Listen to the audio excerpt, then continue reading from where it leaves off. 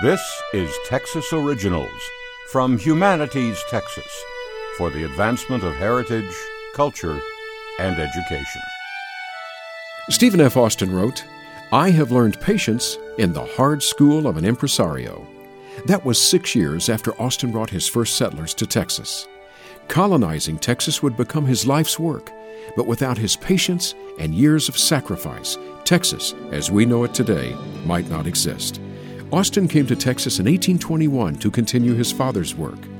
Moses Austin received permission to bring Anglo colonists into Spanish Texas, but before his plan took shape, Moses Austin died. His dying wish was for his son Stephen to fulfill the dream. The opportunities he found were real, and so were the challenges. The government of Mexico was in upheaval, the colonists were stubborn, and local Indians resisted Anglo settlements. Despite this, Austin's colonies prospered. The new Texans began to resent the Mexican government. In 1834, Mexican officials arrested Austin, hoping to prevent a rebellion. It didn't work.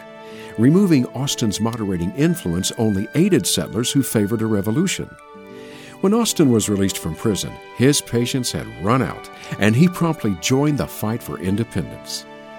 Austin died of pneumonia shortly after the war was won. "The father of Texas is no more," declared President Sam Houston. Houston had been a political rival of Austin, but upon his death, he recognized the debt owed by all Texans to the state's first impresario. More information about Stephen F. Austin and other Texas Originals is available at texasoriginals.org. This program is produced by KUHF Houston Public Radio and Humanities Texas, with funding from the National Endowment for the Humanities.